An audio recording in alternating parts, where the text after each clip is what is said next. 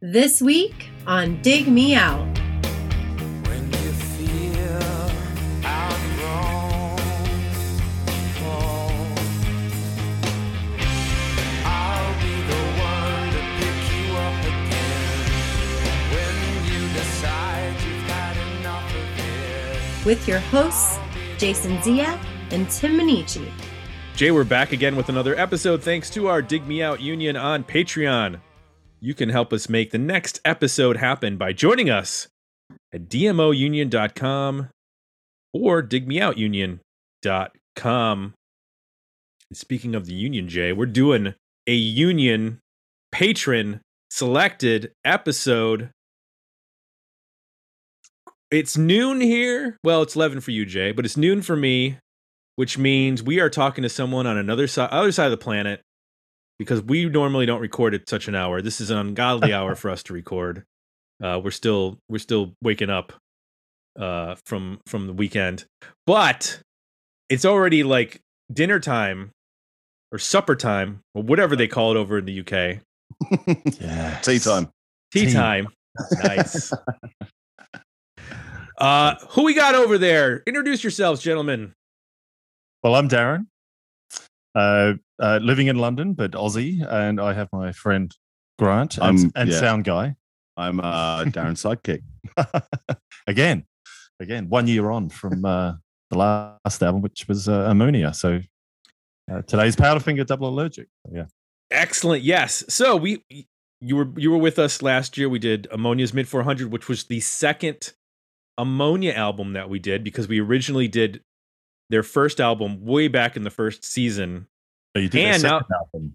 Or we did their second album, but we did the second album first, which was correct. Confusing. And now you're back, and we're doing another album by a band that we previously talked about. We previously did the album Odyssey Number 5. Correct. Which came out in 2000. That was a pick by Darren Svedson. Also a pick by a Darren. The other Darren. Is he Aussie, by the way? No. No.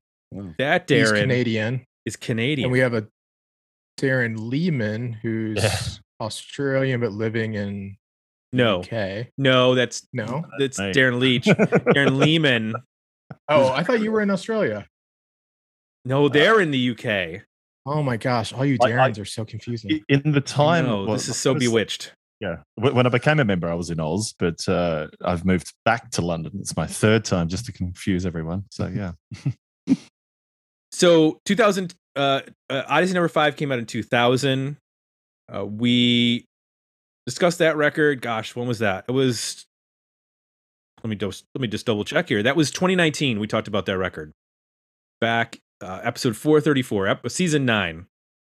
And it was such 2019 before everything went to hell. That was such a nice time. Can I ask what was no result of that? Did you like it? Like, I can't remember. I looked back at our review or our summation, and we liked the record, but found that there was too much consistency amongst the song tempos, and it got a little dull after a while. That there wasn't a lot of diversity in the tracks. And that's their biggest selling album. That's their, well, I don't want to say breakthrough album, but that was their commercial breakthrough album. Yeah, that's what. Yeah, yep. This album we're going to discuss today was their breakthrough album, but on the Triple J level. And then Odyssey Number 5, 5 years later, whatever it was, that was their commercial breakthrough. Because I was chatting to Grant earlier that was when commercial radio started playing My Happiness, the first single off that album. So, this was a Triple J hit.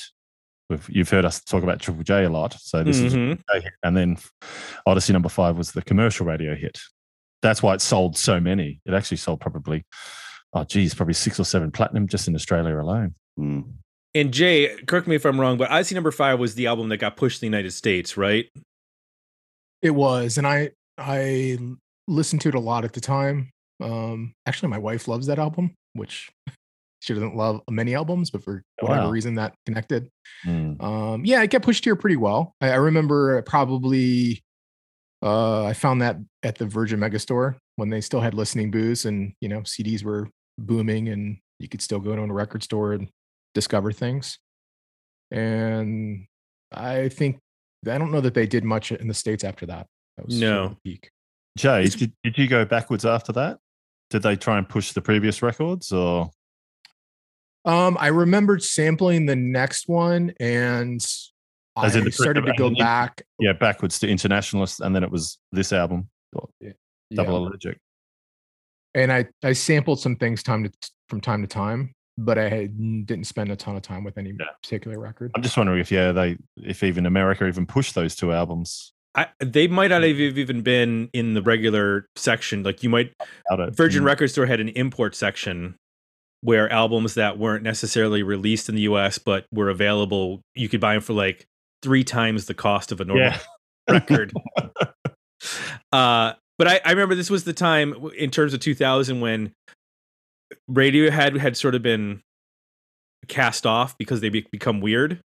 And so you had bands like Coldplay and Travis from the UK that were getting pushed as like the next Radiohead, like the softer Radiohead. And then you had bands like this and a few other ones that were sort of getting pushed as, if you liked Radiohead, you'll probably dig this. Which was interesting because I don't hear it now. Yeah, most of the time it was no. Not true. There's only one Radiohead. Yeah. Right. And I think a lot of that was like, hey, this band is not from America. So they're like Radiohead. They're alternative band from somewhere else. Yeah. Right. Yes, exactly. And they kind of sound smart. A little bit of info on this record. It came out in September of 1996 on Polydor Records, produced with the band and Tim Witten. There were 4 singles released. Pick You Up, DAF, Living Type, and Take Me In. Pick Me Up was the most successful single, reached number 23 on the ARIA charts. And the album, did that win an award or was it just nominated? Nominated. So we were just looking at that and there was 10 nominations and they won 0. Donuts. Yeah, they did play that year. I remember on the ARIAs. Yeah, they played Pick. Yeah, it was hilarious. I've got it here, and it's. Is it Pick You Up or Pick Me Up? I can't even. Pick You Up. Pick You Up. Pick You Up. Yeah, yes. Nominated for everything: Single of the Year, Song of the Year, whatever the difference is, Producer of the Year, Best Alternative Release, Best Group, Highest Selling Album, etc., etc. 0. Yeah. That's interesting. That's like some Susan Lucci numbers for the old timers who know what that's about. So this was their second record. You mentioned Internationalist came out in 98. That was the follow-up record. And so one interesting note about this record that I read, when they were in production, they'd previously worked with Tony Cohen. And when they decided to use Tim Witten, they actually ended up like there was like a deal with like how much they were spending on their records. They actually ended up spending less on this album than their debut, which normally you think about it like you get your debut album, you're kind of like going with limited budget, and then you get the big budget on the second record to prove yourself. And it was the opposite with them. They actually cut back and relied more on like being economical in the studio. And I would imagine that paid off. I mean, this sold triple platinum in Australia. Yeah, 200. I think I read 230,000 sales or something. Yes. Yeah. Yeah, it's pretty good for Australia. Yeah, that's a hell of a lot. Yeah. If you go platinum, that's good. That's 70. Yeah. And then considering all those singles, I'm sure those were CD singles at the time that probably had extra. I'm assuming there were extra tracks in those CD singles, and those were all pretty decent chart positions. So those had some sales as well behind them. Yeah. Yeah, there was a lot of they were on a TV show called Recovery a lot back then as well. Yeah, that and the second record as well. They must have done like 3 or 4 appearances on there. That really pushed record sales and absolutely, yeah, all the festival festival appearances they were doing as well. Yeah, well, that's when Recovery and Triple J, they pushed album sales big time. Yeah, huge. Yeah. Well, let's get into some of our Patreon comments before we talk about the record. We'll talk about the poll results at the end of the show, but here's some comments. Kyle Bittner said, going into this, I was very familiar with Odyssey number 5, but vaguely familiar with this album. In the end, it lacked the bombast of number 5 and came across as more straight late 90s rock, album. For the most part, I enjoyed it up to Living Type, but the rest of the songs sound like B-sides from a live album. The band live, not Powderfinger live. Oh, right. Them's fighting words. Wow. Bring it on. That is... and then you responded, I'm gonna faint. Yeah, like, come on. Powderfinger did not sound like live. Come on. I don't. Now you mention it. Uh-oh. You haven't heard our comments yet, Darren. Hold on. There was a lack of placenta talk on this record, though. Willie Dillon said, great band, great album. For some reason, it only now occurred to me that Powderfinger is at times kind of like the Black Crowes of Australia, except they have more of a 90s sound, which makes me like them more. That's an interesting comparison. Unlike Kyle, I've never thought of the band live while listening to Powderfinger, unfortunately. The production on the album is pretty good, even if it could use a more dynamic master. Then Kyle responded, just the last 3 tracks made me think of live, not the band as a whole. Powderfinger lay waste to live. Now, hang on. Is that the hidden tracks? Because we'll talk about this soon. There's like 18 hidden tracks on this. Well, it's 3. Right. This is a 90s album, so there's hidden tracks. I mean, that's... Oh, yeah. Yeah. There's like a whole other record of hidden tracks on here. Yeah. Right. Adam Rogan says, I've always enjoyed this singer's voice. There are some good songs on here, but I'm not feeling the last few songs plus all those hidden tracks. I vote better EP. So he must be including, if we're looking at we must be talking about. How do you not like Take Me In? That was one of the singles and straight ahead. It's got a great guitar riff anyway. Yeah. Gavin, down in Australia, says, definitely a worthy album. A couple of anthems and solid rock tracks. Only criticism is it can be a bit samey and isn't overly adventurous. Closer to Snow Patrol than live if I'm describing to Aliens. But happier to avoid either comparison. But of a challenge to my fellow Aussies to choose things from outside the Triple J's hottest top 100. See Jebediah coming up next. Not a criticism, just a thirst for the dig. Actually, I take it back. Listening again, I hear why Kyle heard live. It's to kick into the really big, loud, fast chorus thing. Never noticed it before because, for me, live came after Powderfinger. Interesting. Well, I think in actual true chronology, live was before. Throwing Copper was 95. Yeah. Right. And that was their second album. Albums. Yeah, but the breakthrough albums. I could hear Bernard Fanning singing live songs, and I could hear Ed, was it Kowalczyk? Yeah. Singing Powderfinger songs. And they don't sound like Snow Patrol. No, Jesus they don't. Christ. Yeah, not Snow Patrol. Well, have you heard early Snow Patrol, though? It was a bit more lo-fi, though, back then, wasn't it? Yeah, they were a little more lo-fi, a little more noisy. And yeah, once you get to the one huge song that they had, then it becomes all second generation cars, Coldplay and God. Yeah. But like Idlewild, their like first album or so is like pretty noisy and loud. Absolutely. Yeah. It's way different to their second onwards. Yeah. Yes. I saw them last year, by the way. Great gig. Idlewild. 25th anniversary. Great show. The first 3 Idlewild albums are great. But then they had a deep drop off. It's like I think REM are to blame for a lot of these bands kind of going off the deep end in a way. Like, there's so many bands that's like, they're really good. The first 3 albums are great, and then they get into REM. Like there's another Australian band, Something for Kate, who he just really got into REM at one point, and then they just turned really bland. But I love REM. Don't get me wrong, but I think the influence they have on bands is not great sometimes. The same thing could be said of Velvet Underground. There's a lot of bands that try to sound like the Velvet Underground and don't pull it off. Yeah.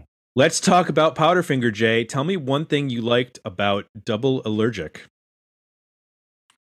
Well, the vocals stand out. He's always, the time I spent with the Odyssey #5, and when I've sampled this band in the past, he's always stood out as having a distinctive voice.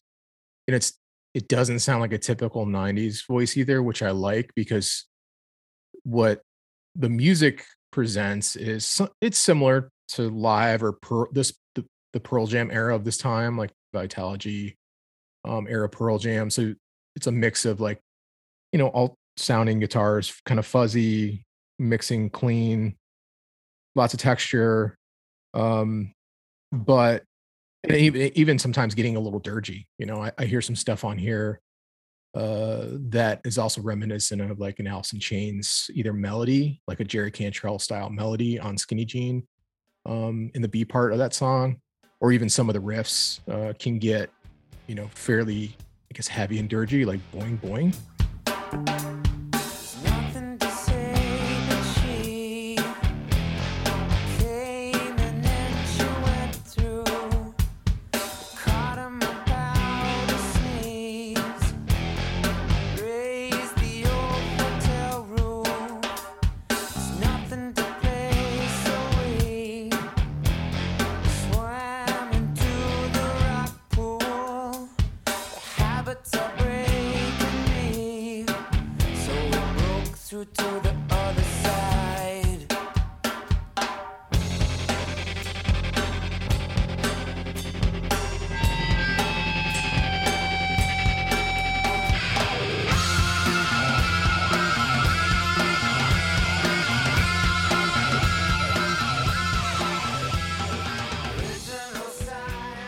But the vocal is what makes it so distinct, and I think elevates, not that the music's bad in any way, but I think the music on its own would be, could be written off as typical 90s alt rock.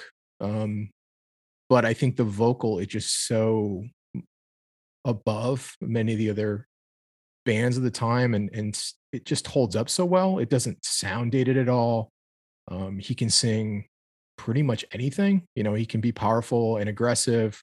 He can do rhythmic stuff. He can do melodic stuff. There's some songs where there's not a lot of movement on the melody, but because his tone is so good, and his control is so good, that it works great. He can step out of the way and let the band shine a little bit, which is also helpful. It's not all about the vocal, but there's something about the combination of how that vocal sits on top of these, the guitars, and that make it distinct to me. It elevates to a different place. So I enjoyed some of the similarities that it has with, like I said, Pearl Jam. I do hear live on here. I think a song like DAF sounds a little like live, minus like the quirky vocals and lyrics from live. I think, is it Oipik or Opik? Sounds a little bit like live. It also, at the same time, there's bits of it that sound a little bit like classic rock. A Bad Company comes to mind. So there's this really interesting like mix of 90s and sort of straight up commercial rock, but I think there's a vocal that's really unique and strong. And I think a band that's super tight too. I mean, these are really great players. I love the guitar playing on this record. It's subtle, but very melodic. The tones are great. I think the drumming is also deceptively simple, but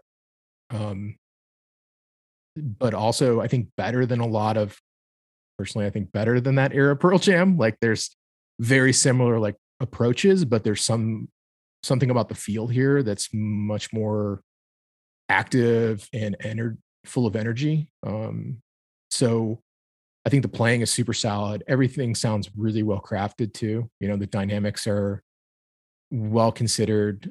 When things get fuzzy, I also notice like They use different snare tones, which is really clever to help the drums kind of cut through when you hear the guitars get a little bit more mid heavy or bass heavy. You can hear like there's changes in the guitar tones, which is interesting to hear that they've spent less on this record because I think there's a lot of smart production going on here that's, subtle and not, none of it is over the top or like in your face, but you can hear like there's a really sophisticated take on like, how do we make room for everybody? How do we make sure all the guitars come through? Everything's punchy. You can hear the bass. There's some tunes on here that have some great bass lines too. So, overall, it's a really solid band that, for the most part, stays within a 90s alt rock space, but elevates because I think the singing is so good and the vocal melodies are so strong. What about you, Tim? Well, I think that there's a little bit more going on than just being a typical 90s rock band with regards to the music. I feel like they do stretch quite a bit. You brought up Boing Boing. If you were to replace his vocal with Sean Smith on that song, it would sound like a Satchel song. Like the way that they incorporate that vibrato guitar and then that really chunky distorted guitar, but then the percussion and the way that they mic the snare on that song, it's a really, really loud snare on that one particular track. It reminded me a lot of like EDC early Satchel when there was a bit more experimentation going on. And I liked that they messed around with the production in terms of almost every song, the guitar. I don't know which guitarist. They have two guitarists, right? Yeah. I'm not sure who is doing what on what particular song, but almost every song starts with a different sound. It's not always a clean guitar. There is some where there's a bit of like a vibrato or a chorused guitar with some picking. There's a lot of like little guitar parts flowing in and out that are interesting, that when I think of a lot of 90s bands, they kind of just stuck to like distortion and clean in a lot of ways. And maybe they would kick on like a little bit of chorus or delay or something like that. But there's some interesting things that are happening with Lice. I also like, you mentioned Oipik, I'm going to call it that, which has that 3/4 swing. But I liked when the cello, I think it's a cello that comes in. It just adds a nice dimension and thickness to that song that I think a lesser band wouldn't have figured out to use.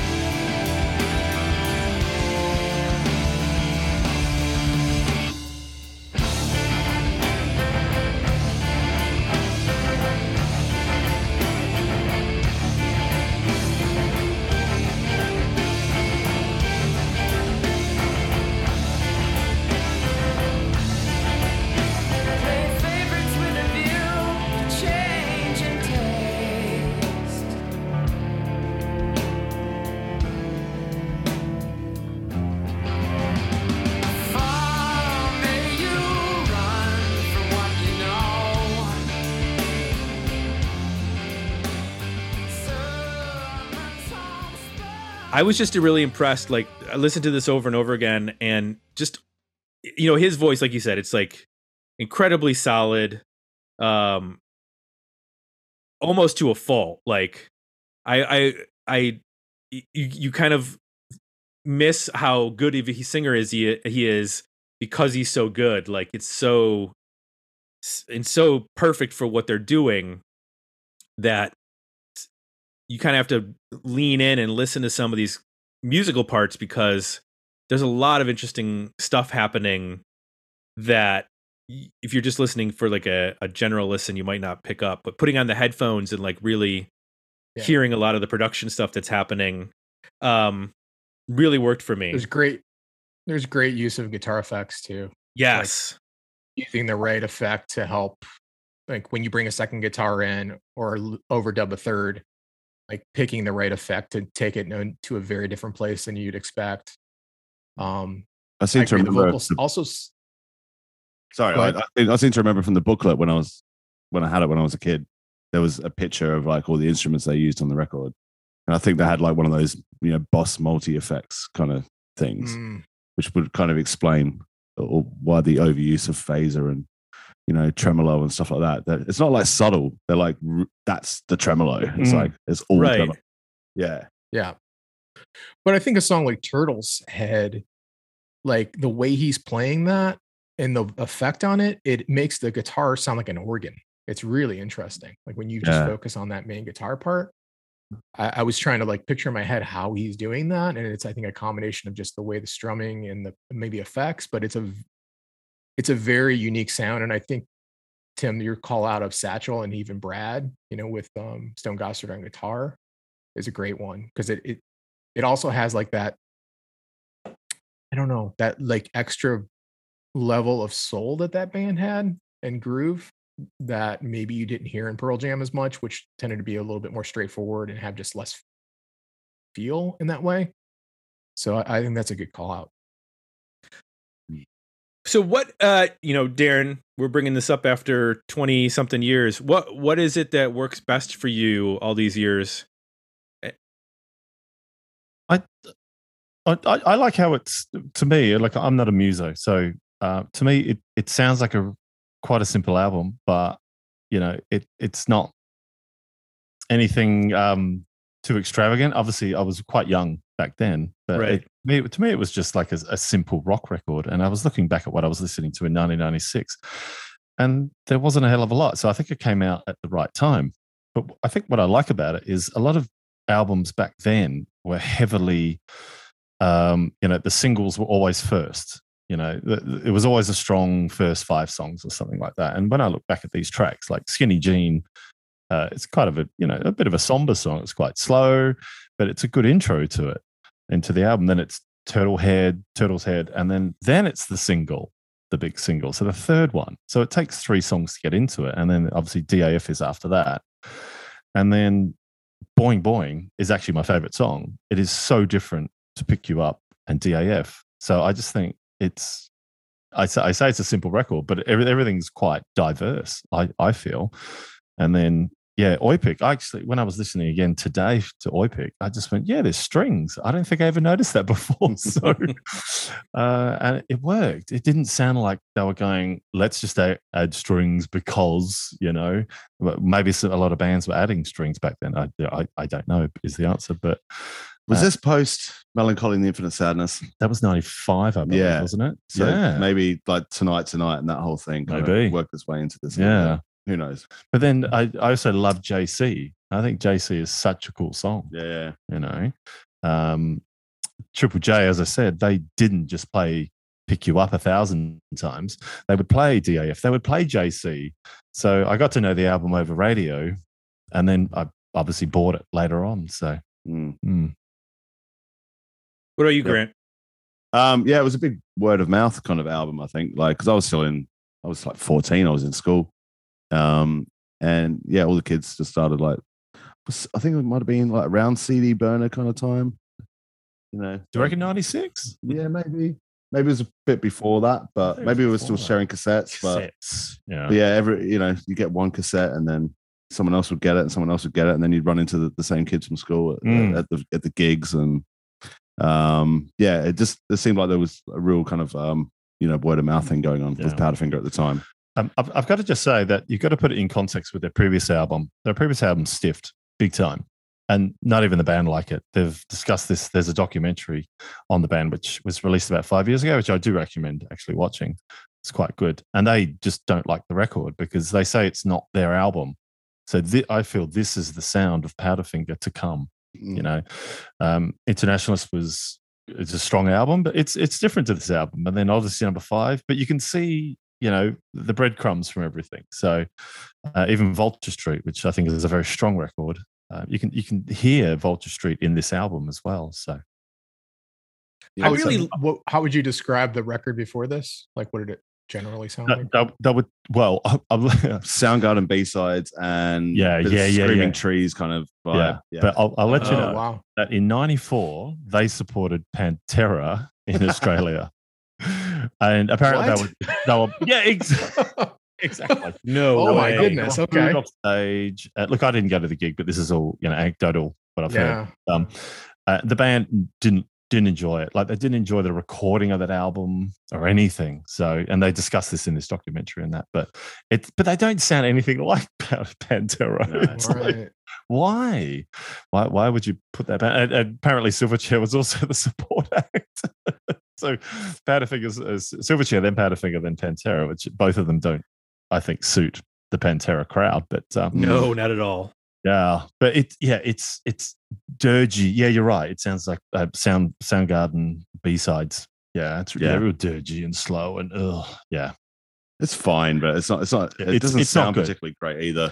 I think Gavin won't agree because I think he mentioned he likes the first album, but it's not a good look. It's not a good record. It's not the Powderfinger sound. I think they're still trying to find their sound, and that this album they find their sound. I think they're allowed to find their sound. Like I think they use the right producer, and they had the time with it. And I think they were going to get dumped by their record company, but because Pick You Up did so well, Polydor or whoever it was just went, all right, this sounds good, and it started to sell. Yeah. The rest. You mentioned Skinny Jean as the opener.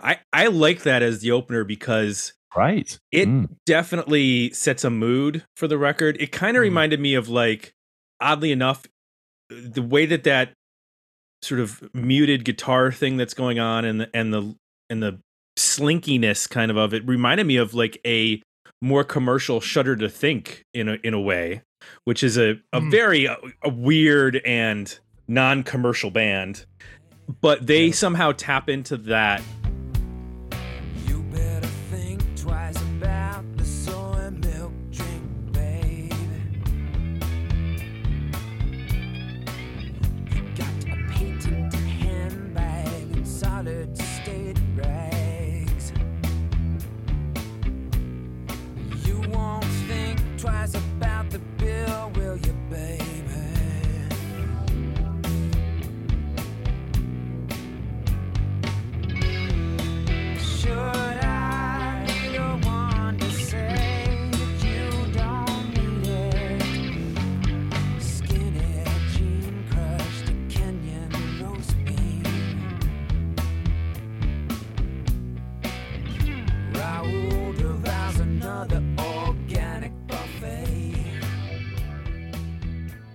I think one of the things also, you mentioned production on this record. When they do the quiet loud thing a lot, which was of the time, everybody was doing that, but they do it in different ways, which I appreciated.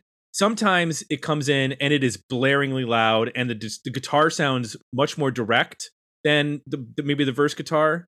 And then there are other times where it's a bit more refined. And I don't know if they did that based on whether it was going to be a single or an album track or not, but I did enjoy that they messed around with the formula a little bit where, we're going to get loud here, but it's not going to be the same kind of loud that we just did in the last song. Mm-hmm. Yeah. Which is good production and good engineering and having a sense of these songs being different from each other. And how about the lyrics on that song? Like, it feels like, it's to me, like now we would reference all that as like, oh, these are all hipster references, like Kenyan wood-fired pizzas and tandoori pizzas and skinny jeans and Brazilian roast beans and like this whole like what we would call as hipster culture, right? But this is 1996. What was Brisbane like in 1996? Yeah, were you there? Did you go there? Were you living in the future? Yeah, I don't remember skinny jeans being like hip in 96. I remember. I don't think they were. Oh, I probably only thought does really. Yeah. I definitely didn't wear them. I had the baggy ones because that's what you wore. Yeah, right. It was baggy jeans and flannels. That was our look in the 90s. Jay, is there anything that doesn't work for you on this record? I felt like my passive listens it was harder to get into the record. It took me like to really spend time with it. I think it was like, listen 4, 5, 6. I started to pick up on the hooks. I started to get in and understand the nuance of some of the dynamics. Not that I disliked it on the early listens. It took some time with the record for it to grow on me.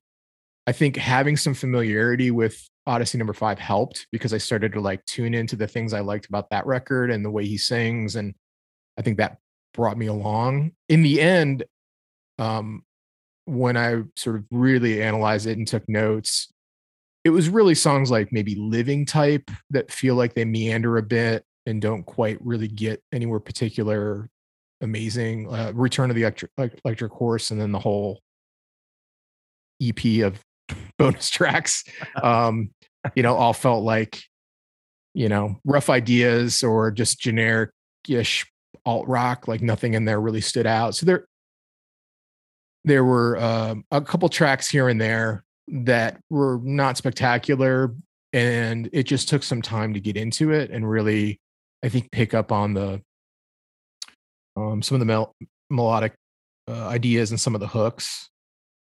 So I can kind of hear and understand some of the feedback we got, from Patreon that had it in the EP space for that reason. But as I dug into it more, I found more and more I liked about it. What didn't work for you, Tim? I agree. There's a couple tracks, and there's just a few that made me go, this doesn't work. This shouldn't be on the record. Like Glimpse, I find to be, man, that was like such an interesting idea to do the falsetto. Yeah. It could have been used in another way, but that track just like does not cohere for me. It just does not come together as and I realize it's only a minute and 43 seconds. So it's just supposed to be like this idea of, whatever they're trying to do here. It's not a single, but I was like, oh, there's one good idea here, and maybe you should apply it to a different song. It's my note on that was like, oh, this is an experimental track, like a studio track that it sounds like they're just coming up with on the spot, but which is typical for a 90s record. But I found it listenable. Like often on these experimental tracks, when we review records, I'm like, next, like I don't have time for this. Yeah, noodling around in the studio for 4.5 minutes and not making any sense.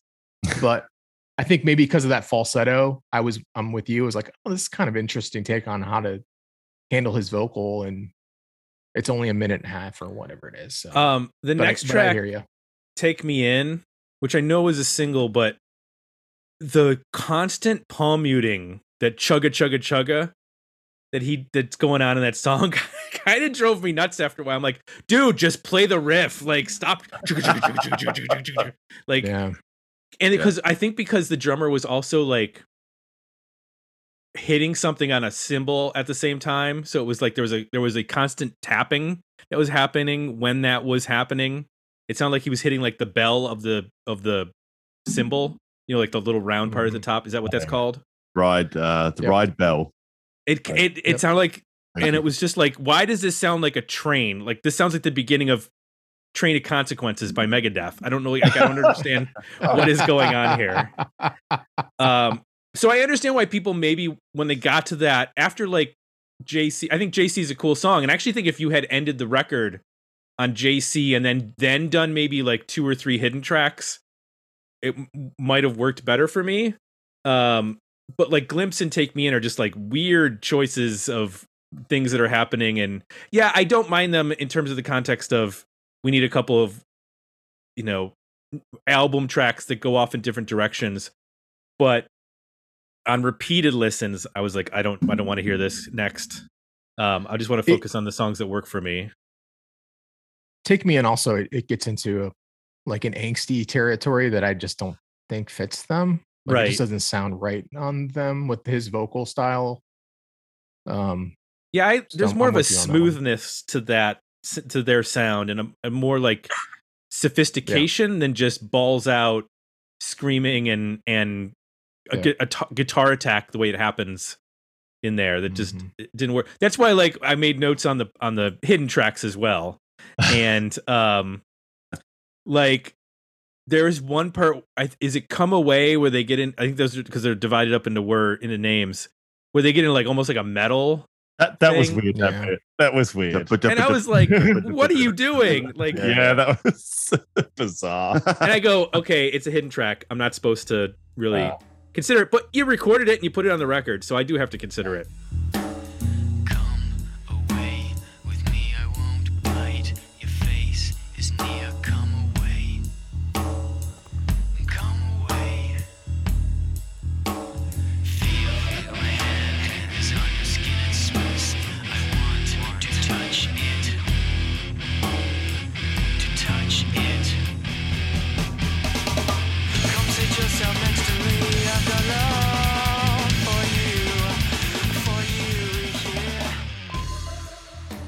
I think I read earlier that was the B-side to pick you up as well. That was that one with the metal drum bit. It seems like 2 tracks because it's actually, well, I don't think that's divided, is it? Because it's kind of a real track at first. Yeah. Isn't it? The way I'm a man, blah, blah, blah, blah. That's and then it goes into that metal bit. It's like, what the hell? This is 2 different songs. Yeah, it looks like that. That sounds like they were trying to like shed that first record a little bit. That's why I kind of joked it was 18 because it just didn't seem. Yeah. Like, well, if you go to Spotify, it's actually divided in. It says "Return of the Electric Horseman," then "Vladimir," then "SS," then "Come Away," and then track 16. Yeah. So they mark it as 5 individual tracks, so 4 hidden tracks. And so I don't know exactly where "Come Away" and track 16 begin and end, but I was going with "Come Away" as the metal song, and that just did not. No, it doesn't. It doesn't work at all. It's bad. Doesn't it last like for 30 seconds or something? Just that metal bit? I don't know. It's not just a chorus, like a bad chorus. Yeah. Yes. Anything that didn't work or doesn't hold up over time for you guys? Return of the Electric Horseman on like all these years later is probably one of my favorite tracks on the record, to be honest. I don't know. It just does something to me now that it didn't back then. But like all the, I mean, this another like Mint 400. This is like one of the albums I kind of learned guitar to, and I've got like a very sentimental attachment to it. Yeah. So I mean, Boing Boing, one of my favorites. Return of the Electric Horseman, and I can't really go past Pick You Up. Just such a great single. Yeah, I think it's aged pretty well. Like it's the song off this album that probably radio would go to. Yeah, and it's in drop C as well. Drop C, that's it. Is? Whoa. Well, the E's tuned down to C. Yeah, I think the rest is standard, but it's quite unusual. Apparently, they named DAF after the chords. Yeah, DAF is the chords. Yeah, very. Call it something else. Really thought about it. Yeah. I don't know. For me, I'm just scrolling down the songs, and and I've listened to it a few times this week leading up to this, and there's not one of them I would really Glimpse maybe, but that's kind of if you're asking me to get rid of something. Yeah. Oh, we're getting rid of something. Sorry, was that the question? Well, no, what doesn't work? It's like I'm kind of happy with it. Like before I knew it, it was hitting the hidden tracks, and I went, okay, here's the hidden tracks, because I think you're in a different frame of mind when you listen to hidden tracks because they're hidden tracks. So I got to Return of the Electric Horseman. I just went, oh yeah, cool, at the end, and I never, it never felt like I was, tired by the end of it or anything. So yeah. I'd probably bump Living Type if I had to knock one off the record. What, the third single? Yeah. Jesus Christ. Track 9, JC. Get rid of it. JC, you'd knock. No, I was just saying not Jesus Christ. Yeah. All right, okay. Not blaspheming. Yeah. Look, if I think Take Me In was not a good choice of a fourth single, because it is when you think of, the first single was Pick You Up. It's not really aggressive, is it? It's rocky, but it's not turned up to 11. DAF, really more of an acoustic track. Living Type, acoustic track. And then they did Take Me In. I thought it was quite weird that they released that as the fourth single. I don't think it hit. I don't think it even hit the charts at all. So. I remember seeing a live video of Powderfinger before this album was released. And I think the one song that was from Double Allergic that they played was Take Me In. So it's an early one, you think? I think it's like probably the first song they wrote for the record, and it's still a bit of a hangover from the first one. I'd like to, I'd like to add in that was released as a video single in Australia. Remember video singles? A VHS single. I remember that. I remember seeing that. Wow. It was like, what the hell? I can't remember what the content on it was, but it was always about like 3 or 4 tracks. And yeah. It was a live video from memory as well. There you go. Yeah. I'm sure that's up on YouTube somewhere.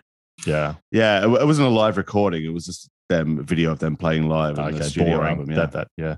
But I do remember Triple J playing JC a lot, and I remember loving that track. So that's why I think this album works, because there's so much depth to it that the album tracks work really well. And Boing Boing, as I said, is my favorite. I just love the riff on that. There's something about it. It's kind of that the piano dung dung, like the intro, and then it's the ching ching ching ching. Yeah, for me, that's a pretty cool track. Give's also a banger. Yeah. Oh my God. Yeah. Great track. That's a great song. Yeah. I like Give a lot. Yeah. Well, let's see we're going to talk about what our poll for this episode, how it shook out from our patron voters. But let's talk about our overall ratings for this album. Worthy album, better EP, decent single. Jay? I'm at a worthy album. Like I said, as I spent more time with it, I understood it more. I wanted to listen to it more. I think it's a grower.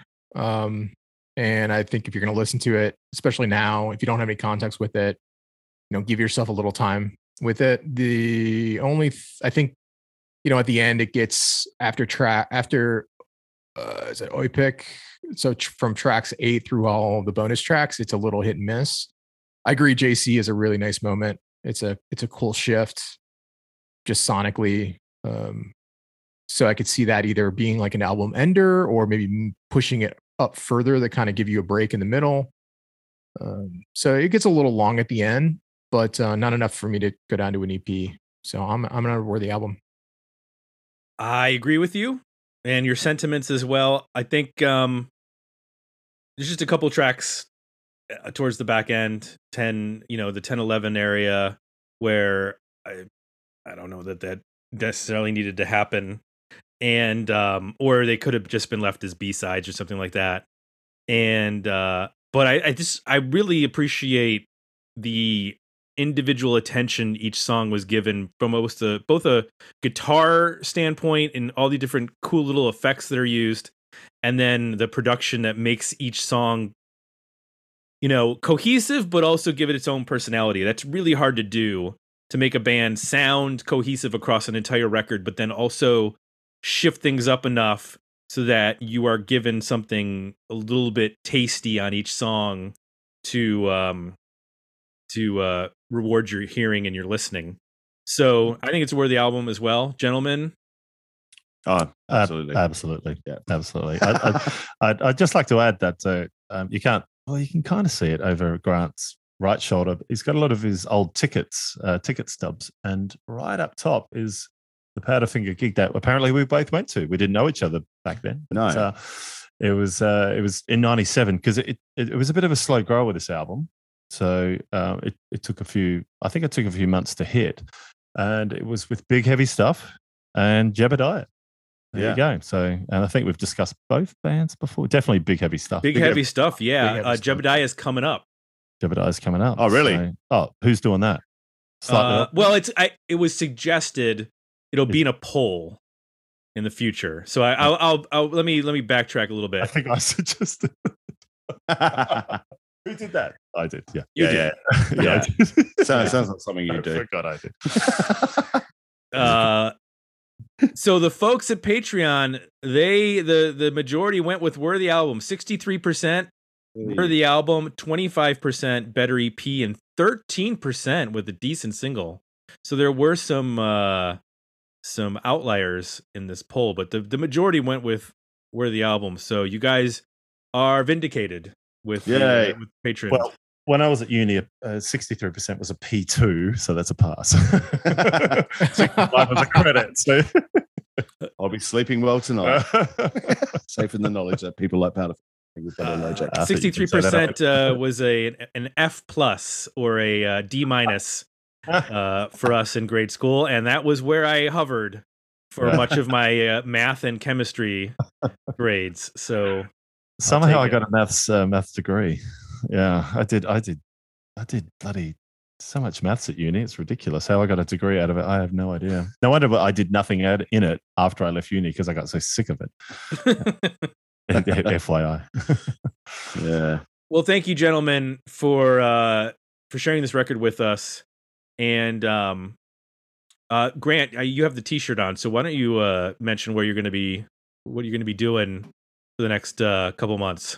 I'm front of house sound engineer for a band called Dry Cleaning, who are doing very well, which is lovely. So yeah, we're coming to America in May. I think we're coming over 3 times. We're coming over for one West Coast run, which finishes at Primavera, LA, and then we do the Midwest, and then we do the East Coast. So it's not like a full tour, but yeah, I'll be around. Come say hello. If you're in, I believe it starts out in Canada, and then it'll be hitting the big cities like, all the big they miss the flyovers like me, but they hit the big cities, and they'll be down in Texas for a couple of dates. So I see that, Austin. Yeah, come say hello. Familiar with the venue. Grant will get on the list. What venue is it? Hotel Vegas. What? Really? What's that? It's on East 6th Street. I've never been to the venue. East 6th is kind of the nickname for it in Austin is Dirty 6th. The grimiest, dirtiest part of Austin. Look forward to that. Nicely. Yeah, all yours. I'll be there. Up with barbecue, no doubt. Can't wait. Definitely barbecue. Yeah, you'll get some definitely barbecue. Get some good barbecue down there, no doubt. Oh, yeah. And maybe a disease. Weigh that up. Weigh it up. It's all worth it. Excellent. That's great.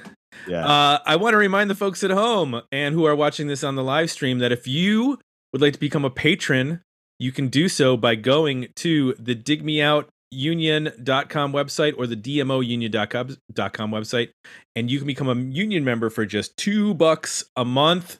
And actually, if you sign up for the yearly charge, it's even like less than that. It's like, I don't know, nickels. And you get to vote in the polls. You get to vote in the album review polls and the monthly album selection polls. Every month, we let people suggest an album at our website, and then they go into the poll, and the patrons pick them. And we do an album every month based on those votes. And then they also get the exclusive 80s episodes. Recently, just went up. Dio, we did some Dio from 1984 or 5. What year? I don't remember what year that was, but we did The Last in Line, the second Dio album, and every other month, 80s albums. We've got over almost 24 of them up there now for people to check out. And you can just go to digmeoutpodcast.com to get all that information, as well as our box newsletter that comes out every month. The box, or actually every week.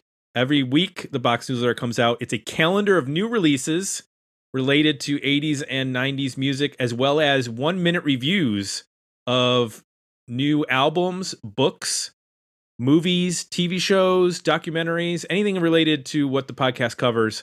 We do a couple of those 1-minute reviews for new things that have come out. And then lastly, if you like what you heard, please consider leaving us some positive feedback over at Apple Podcasts. Gents, it's been fun. Enjoy your evening. Yes, we'll do. You too. And lunchtime.